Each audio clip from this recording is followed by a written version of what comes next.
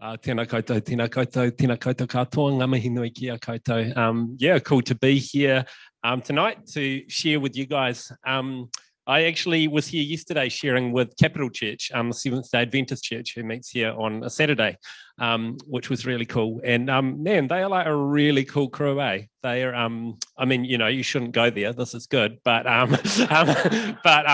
a really, really awesome church. But yeah, I was just reflecting to them yesterday. The thing that's become really clear to me over the last couple of years is that John 1:5, for the light shines in the darkness, and the darkness has not put it out. For the light shines in the darkness, and the darkness has not put it out. And I just felt to share before I get into it tonight that for those here tonight in spaces of darkness, in spaces of struggle, in spaces of pain, that the light truly does shine in the darkness and it has not been put out. And as someone who has been to the darkness a lot over the last couple of years, and there are other people who have walked that journey around here, the light truly does shine in the darkness, and the darkness has not put it out. And I just want to speak that over people here tonight, because I think we live in like a super dark time. We live in a time where we don't know if we're going to have much of a planet in 100 years. Our political and social climate is totally divided. Our church is falling apart. There is like, not this one, but you know, there's a heck of a lot to think about at the moment, and it can be like a super exhausting and anxious time. And one of the things we so desperately need right now is hope. We need hope, and the light shines in the darkness, and the darkness has not put it out.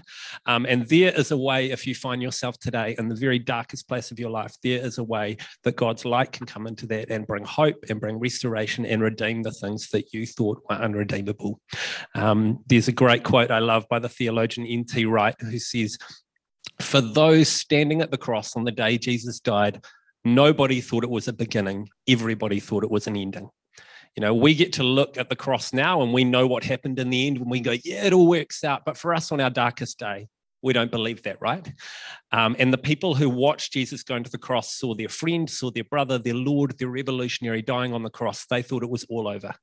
And even through the most horrific of things, through torture on a Roman death instrument, through the darkest moment in human history, redemption and resurrection were brought. And that is essentially what our New Testament says. The gospel is this, is that because Christ has defeated death, nothing cannot be defeated. And so wherever you find yourself today, if it feels like an ending, I would just say to you that Christ promises people beginnings from the midst of the endings. So that's the sermon for today. No, but want to begin with that. Today, I want to talk about worship as defiance. Worship as defiance. And for those of you online, I have just dropped the slides for this talk on the Facebook page, so you can find those there if you need them. And so we're going to spend some time in the book of Revelation. Who here has read the book of Revelation? Oh, here we go. Check this out. Who here has read the book of Revelation? Who's tried to read the book of Revelation? Who is like... You're right. Yeah. Who is like, just like, who is confused as as for about the book of Revelation? Anyone? Like, yeah, I think most of us have put that one away. So I put this image up here because this is just like amazing. Like, this is like Marvel meets the book of Revelation, eh? Like, look at this flipping tentacle monster, eh? He's like, you know, and then you've got like, it kind of looks like you've got the bourgeoisie and like the peasants all like fighting each other. I don't even know if this is Revelation or if this is just like a Marvel panel or something like that, but it's kind of the vibe, I think, when we think about Revelation. And the book of Revelation was written by the Apostle John, who was one of the only ones who wasn't martyred. Instead, he was sent to a prison island called Patmos in the Mediterranean. He basically, we think, chilled out there till he died. But while he was there, he had this vision, and this vision was of God's kingdom finally coming in its fullness. And so he pens this vision, the last book of the scriptures, and it's just batshit crazy, eh? It's just like, it's out of control. And like the thing is, a friend of mine who's Luke Painter, who's always, you know, dressed in black and quite a bogan, he's like, Revelation is so metal. Like, it's just so metal. Like, just to give you a bit of a preview of Revelation. So Revelation 12 has this moment of a woman giving birth while a dragon crouches underneath her, ready to eat her offspring. Like, how full on is that, eh? It's super full on. There's another beast that comes along in Revelation 13. And then, like, in Revelation 17, this beast and a prostitute just like go to town.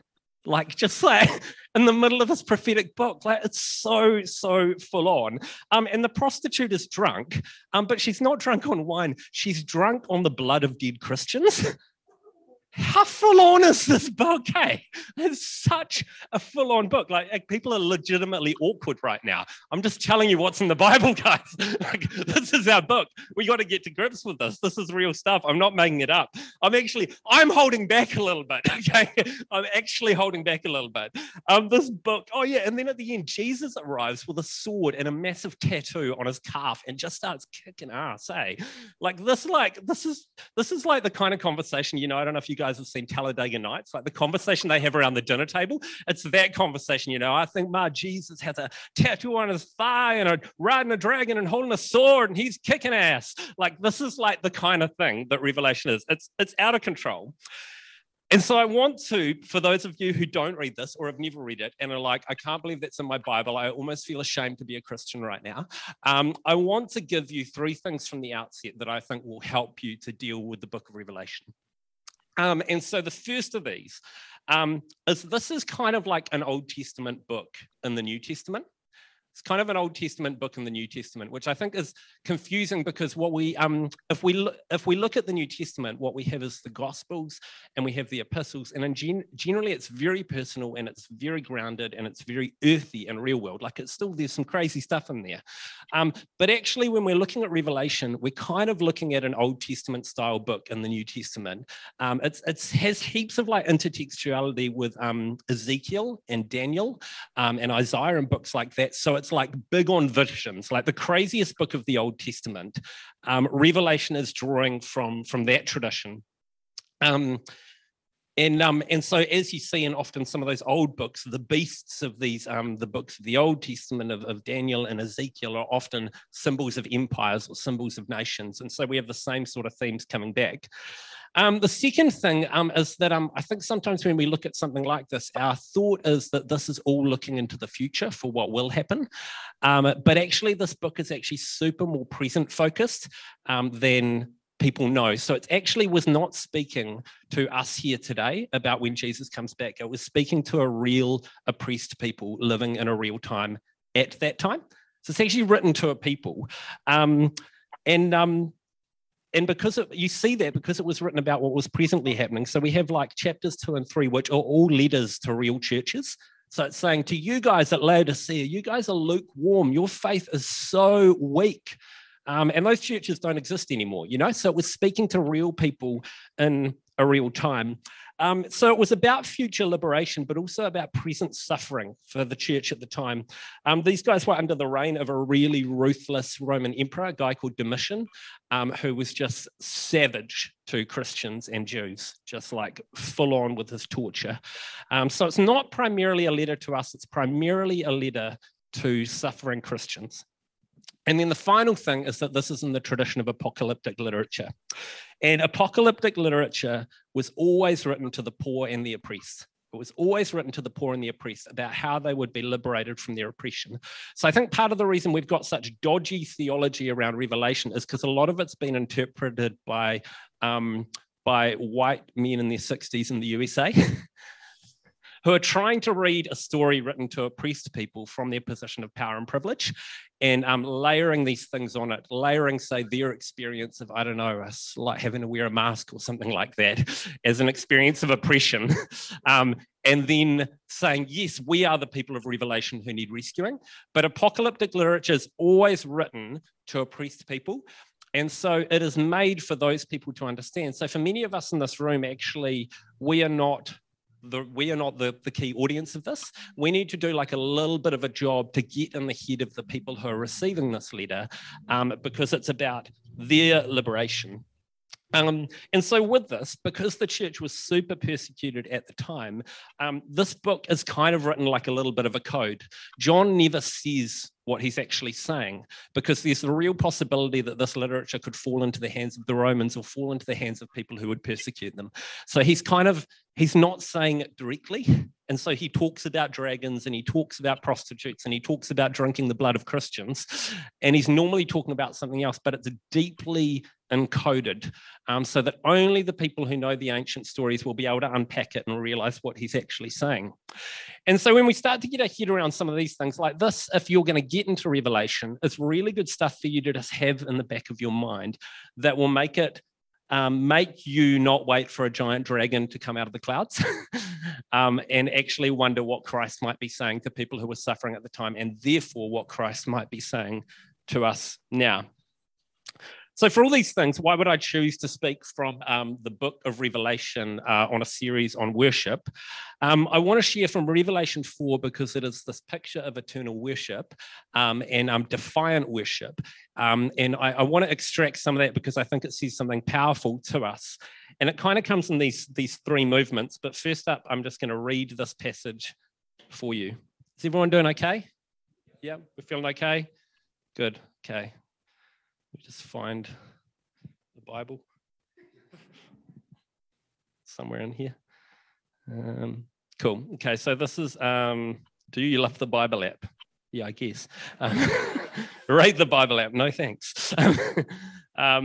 Cool. So this is Revelation. How do you rate that, eh? Like, what do you reply to that?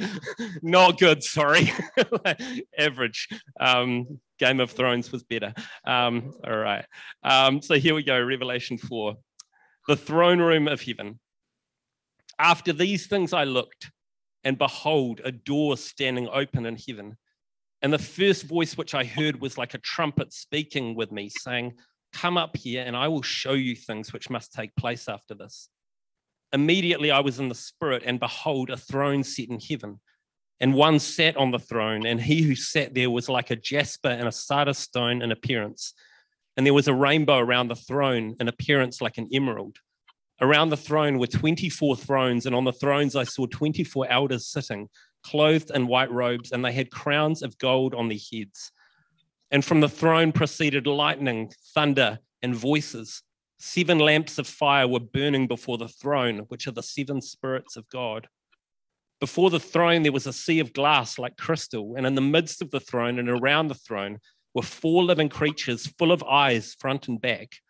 The first living creature was like a lion, the second living creature like a calf, the third living creature had a face like a man, and the fourth living creature was like a flying eagle.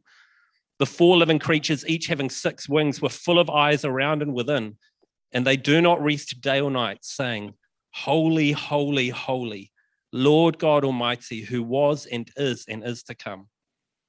Whenever the living creatures give glory and honor and thanks to him who sits on the throne, who lives forever and ever, the 24 elders fall down before him who sits on the throne and worship him who lives forever and ever, and cast their crowns before the throne, saying, "You are worthy, O Lord, to receive glory and honor and power, for you created all things, and by your will they exist and were created."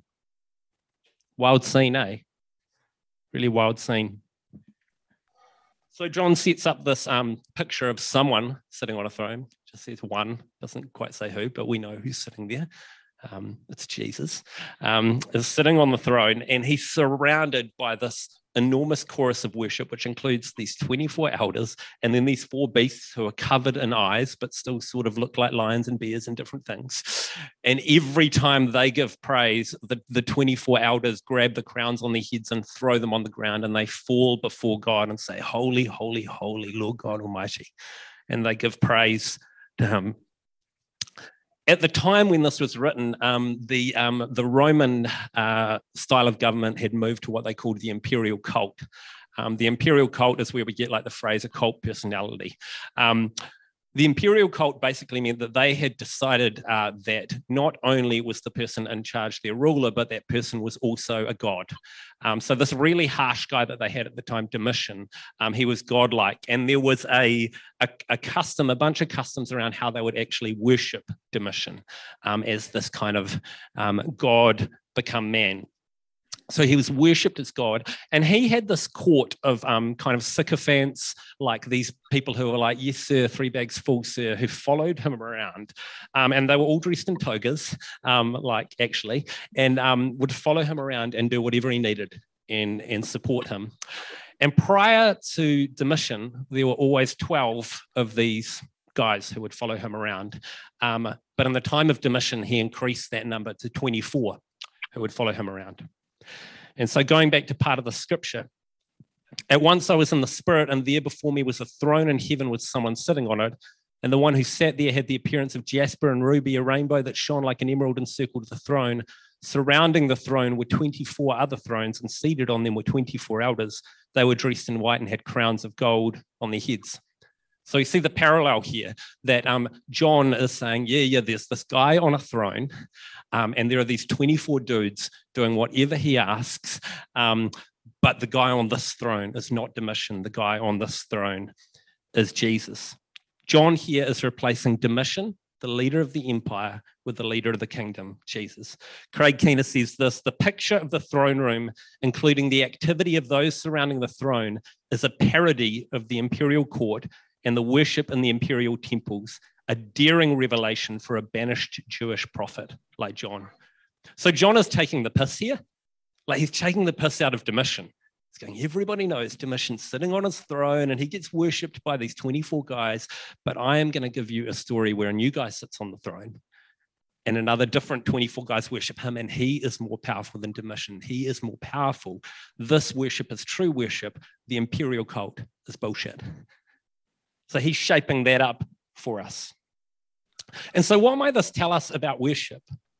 Well, it tells us that worship is a matter of allegiance. Over and over, this thing happens. We see it with the triumphal entry in the Gospels, where people are asked to choose between fidelity to the empire or fidelity to the kingdom. And we see this again here in the book of Revelation. For Jesus to be on the throne, Domitian cannot be. For Jesus to be on the throne, Domitian cannot be. For the kingdom to come, the empire cannot be on the throne. Equally for us, as we come to worship, for Jesus to be on the throne, your career cannot be. For Jesus to be on the throne, your reputation cannot be. For Jesus to be on the throne, your political ideology cannot be. The things of the empire have got to go. For Christ to sit on the throne, there is only one place, there is only one seat, and only one person who can sit in it. Domitian must go, Christ must be put there. A few years ago, I took a bunch of leaders from this church to a conference in Auckland. We were all quite cynical. A lot of us had come from different Pentecostal backgrounds, and I think probably had some like skepticism about the Holy Spirit and some of the kind of more wacky elements of that. And perhaps the wackiest element of that around some of the wackiest is Bethel in the US. I don't know if you know these guys, but Bill Johnson and that crew. We're like, this is wacky. This is too wacky for us. But I was praying one day and I saw that a conference was coming to town. And I just felt God was like, you need to take your leaders to that conference. So, oh my gosh, like, really?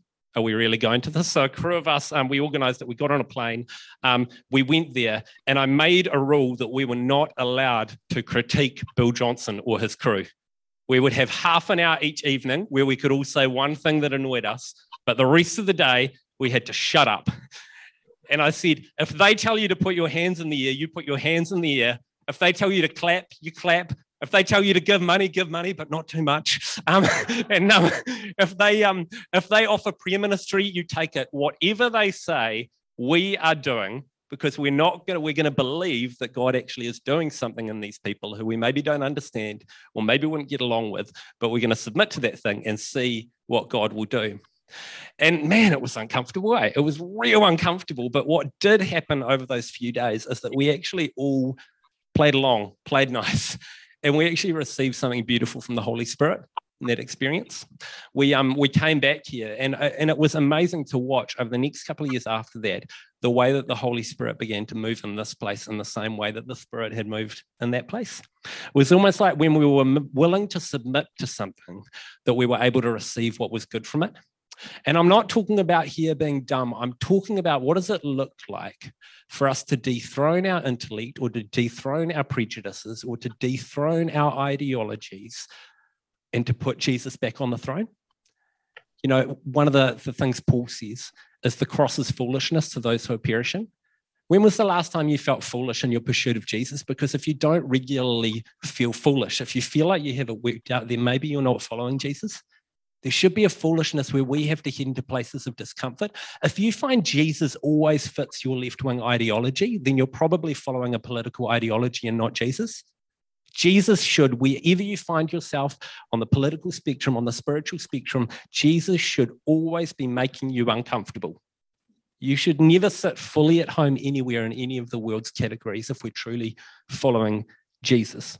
Otherwise, you've possibly put your own ideology, your own mind, your own club, your own tribe on the throne instead of Christ. And for Christ to be on the throne, Domitian cannot be. For Christ to be on the throne, Domitian cannot be. So when we come to worship, we are talking about coming here as we praise and we sing to God and saying, whatever is on the throne right now, haere atu, off you go. Get off the throne. I am remembering that the one who sits on this throne is Christ Jesus, and no one else can. So when we come to this place, whatever it is that we think defines who we are, whatever it is that gives us comfort, we say that thing, you step aside, we put Christ back on the throne again. Worship is a matter of allegiance. And my first point here tonight is worship is how we dethrone Domitian and re-enthrone Jesus. Worship is how we dethrone Domitian and re-enthrone Jesus. So the first question I want to ask you tonight is, who is on the throne tonight? Because we all come in here, we enthrone all sorts of stuff all the time, you know. You know, when 60% of your thinking is about the mortgage, you've enthroned your house. You know, when 60% of your thinking is about whether you can afford that new iPhone, you've enthroned Apple. We all come here with things on the throne. And tonight, Domitian needs to get off. And when we worship, we say, off you get, off you. And we say, Jesus, come. The throne is yours. He does not share authority. This is about allegiance. The second movement of this is that there are these two liturgies that the four beasts speak of in this passage.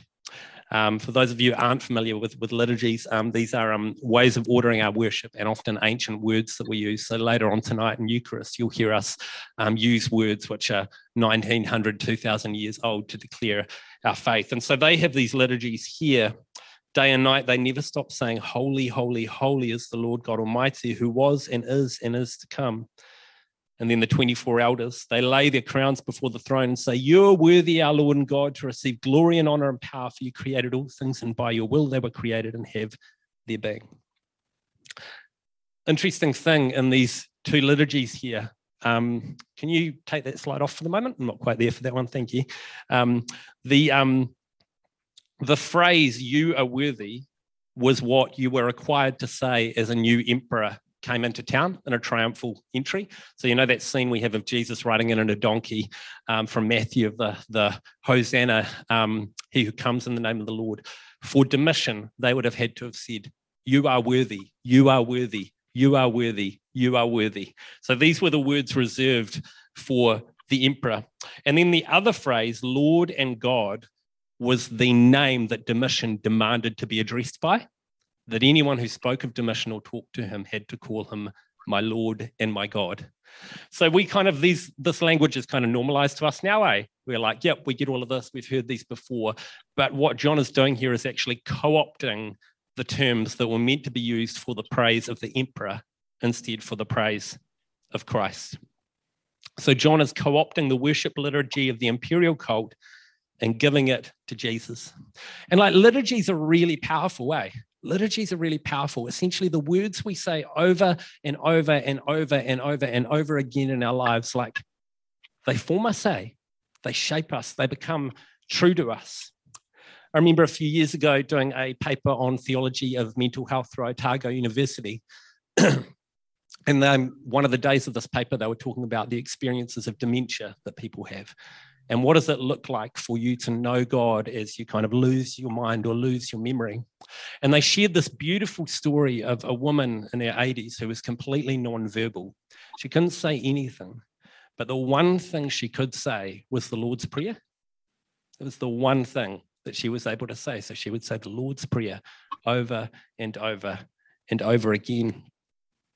That liturgy was so deep in her that it was deeper than her memory. And that the last words she said over and over again in the last years of her life were the words that Jesus taught us to pray. Man, that's incredible, eh? How many times must she have said that throughout her life for that to be the thing that was left as everything else went? I sometimes wonder what our generation is going to say at the end. I wonder what words we're going to be left with, because I want to be left with those words, eh? That's how I want to finish up. I wonder what we might remember that well.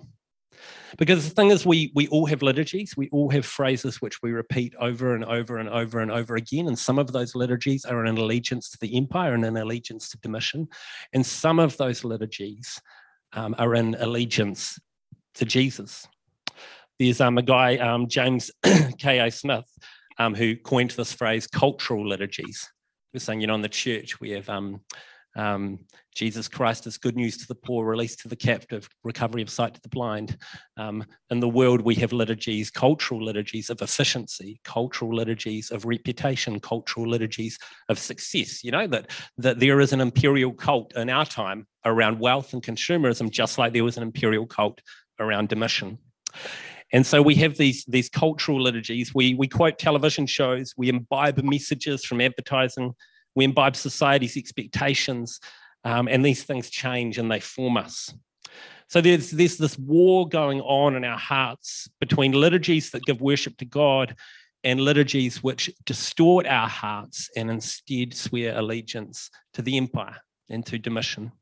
Liturgies which worship the machine, worship consumerism, self-image, and a feeling of unworthiness. This guy, James K.A. Smith, who coined this term cultural liturgies, can you put the first quote up from him? I love this. Liturgies aim our love to different ends precisely by training our hearts through our bodies. Liturgies aim our love to different ends precisely by training our hearts through our bodies. This idea that what we say basically creates a magnetic north that our heart follows, that as we repeat these things over and over again, that's something we do on the outside of us, turns the inside of us towards God. He goes a little bit further in this next quote around worship. Worship works from the top down, you might say. In worship, we don't just come to show God our devotion and give him our praise. We are called to worship because in this encounter, God remakes and molds us top down.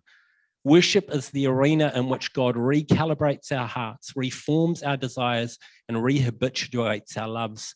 Worship isn't just something we do, it is where God does something to us. Worship is the heart of discipleship because it is the gymnasium in which God retrains our hearts. That's quite cool, eh?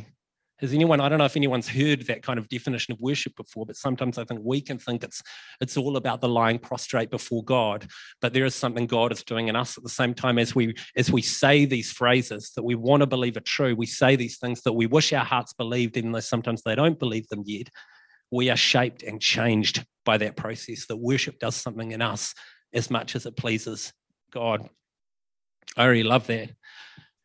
So part of the purpose of worship is that we take the words that were meant for the empire and we give them to God. Part of the purpose of worship is we take the words that were meant for the empire, meant to serve Domitian, and we give them instead to God. Instead of I long for sexual gratification, I long for belonging with God in the depths of my soul. Instead of I am what I do, we say, I am who you say I am, God. I think someone wrote a song like that, actually. Instead of I am made to work, we say I am made to worship.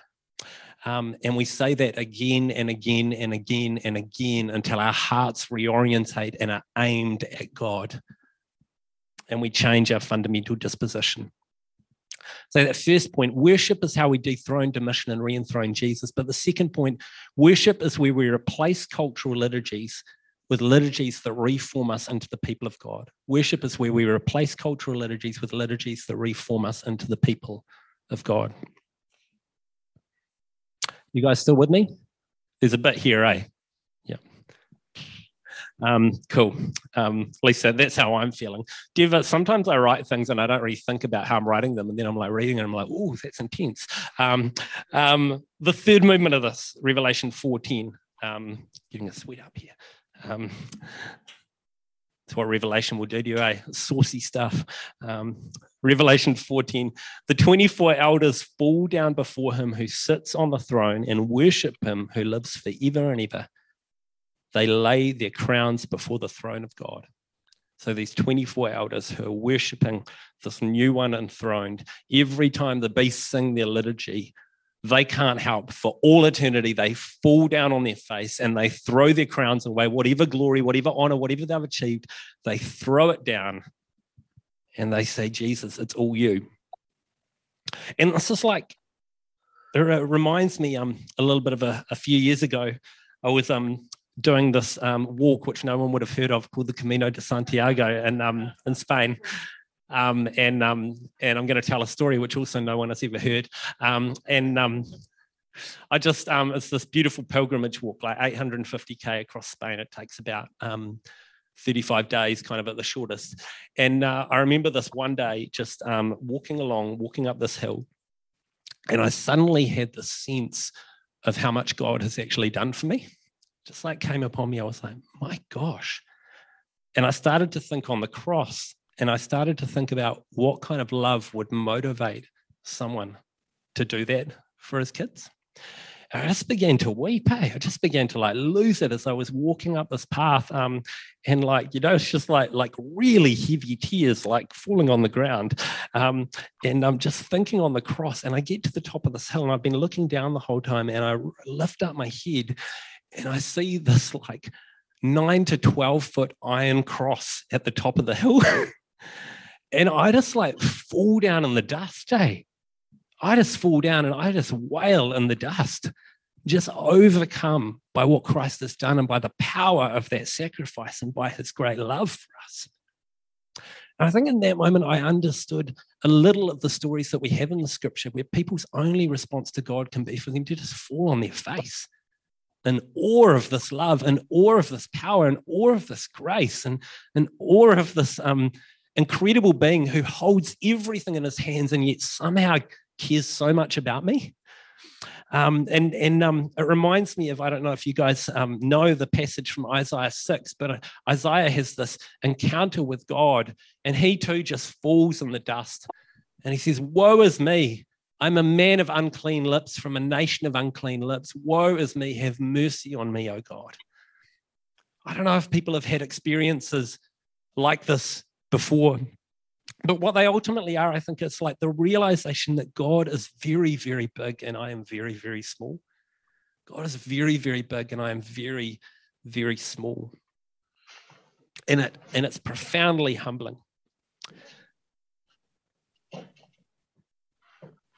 Have people had experiences like this? Yeah. Yeah, to me, man, that is part of the heart of worship. And in response to this moment, these 24 elders have this revelation of how good this God is and how big this God is. And what do? They take all their accolades, all their gold, all their silver, everything that gives them status, and they go, this is worth shit. It doesn't even matter anymore. It just doesn't matter anymore. It's incomparable in the light of the bigness of God. My achievements, my status, my reputation, it just means nothing. I remember a few years ago going for a walk with Jesus' father-in-law, Justin, and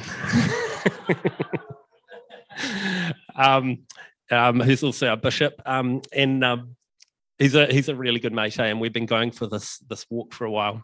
And around the time I'd had this book come out, I was doing these podcasts that were coming out, and speaking at some different bigger things. And we were walking along, and we walked for about 45 minutes an hour, and then we're just arriving back at the end of this walk, back at the campsite we left.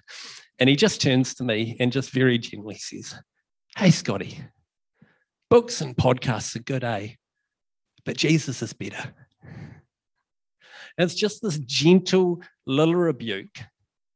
Like, whatever you think you're doing, however much you think you're slaying it, wherever else you want to put your identity, mate, whatever else you want to build it on, whatever crown you want to wear, that thing is not going to be worth anything in the light and the glory and the grace of God. So take off your crown and throw it down. We need those people in our lives, We need those people who love us enough to say this.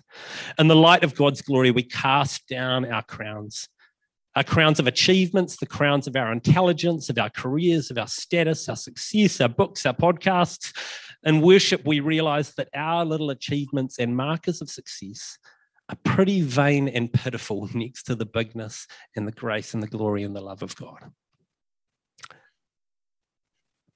And that's heavy because I think as like good Protestants, good Westerners, like we really want to earn our place, Like we really want to earn each breath we take on this earth. We really want to feel like we've done something to deserve what we have. You know, we have this kind of meritocracy, where we're like, we want to feel like somehow we did it. And so grace is like, it's not kind of good news to us sometimes because it feels like it's taking away all the hard work that we did to get here. But the good news is this: when our crowns fall from us, we realize that we are no more today than we were the day we were born. We realize that we're no more today than the day we were born, and the day we were born, we were children of God, and today we are still children of God. And whatever crown you have worn in the meantime, you started a child of God, you finish a child of God. One day when your body is broken, when no one thinks you're attractive, when nobody reads your thesis, when you have a lot less friends, when you're padding around the rest time, when you're like, gosh, I wish we could have something other than applesauce today. When no one wants to listen to your podcast or read your book, God will still be God and you will still be his child. God will still be God and you will still be his child. So the encouragement I want to bring today with that is, why don't you get busy casting down your crown now before life takes it from you? Why don't you get busy now casting down your crown before life takes it from you? Because it will come and take it from you. And you have a choice to stand before the glory and the power of God and to realize that he is big and you are not. He is loving and you are not, and to throw down all of it. Or you can move forward bitter and watch life take it from you. And I don't know, I want to do that in worship. Like I actually want to surrender my crown to God. So I want to go through those 3 points one more time. Worship is how we dethrone Domitian and enthrone Jesus. Worship is where we replace cultural liturgies with the liturgies that reform us into the people of God. And worship is where we remember who we are in light of who God is. And we cast off our crowns. One final anecdote I want to share with you before I finish up. As I said at the start, the journey of the last couple of years has really been a deepening journey that of John 1:5, that there is the light shines in the darkness and the darkness has not overcome it. I went through a really, really awful relationship breakdown a couple of years ago, and I after about 3 months, when I finally felt like I was okay to be alone again, I booked this hermitage way out in the back of the Manawatu. Hermitage is basically like a little kind of a chapel house that is in the middle of all bloody nowhere, and you just go out there and be alone. It's a really good idea. And so I go out there into this hermitage, and just for about a week, I just wail and I cry and I just let God have it. And on this one day, after a few days there, I finally felt the sense of worship beginning to rise up in me again. Felt this thing within me that actually wanted to give God praise again. And as I'm praising God, I started to think back over the years and think about what had kind of happened. And I'm sure many of you can relate to looking back and going, for parts of your life, where the heck did this all go wrong? What the heck happened that I ended up here? And I remember thinking aloud, me coming to faith 13 or 14 as a youth group kid, all the naive dreams you have about what it's going to be, and then looking at my life, and I thought of God with me then, and I thought of God with me now, and I thought, how did I walk with you and end up here? And then I just heard these two beautiful words in the Spirit. Just heard God say, old friend, and just gather up in the sense that the great, powerful, and loving God that I'd followed then was still the great, powerful, and loving God that I was following today. And this is the beauty of this thing of worship, is that it makes him the center of everything. And when we put him at the center of everything, whatever we face becomes eclipsed in his love and his glory and his power. And so tonight, we are gonna stand and give God the praise that he or she deserves. And we are going to dethrone the things in our life that don't belong there. We're going to put Christ back in the throne. We are going to say words which are going to aim and retrain our hearts towards the person of Jesus. And I'm praying that God's love will be so apparent to you tonight and will so overtake you that whatever else you're wearing tonight, whatever accolades you want to hold on to, whatever status you feel you have, you will just think, this is garbage compared to knowing Jesus. Paul actually said that, He said, I consider everything, actually, the translation I've heard is basically literally shit. Everything I have is shit compared to knowing Jesus. So that's where we want to go tonight.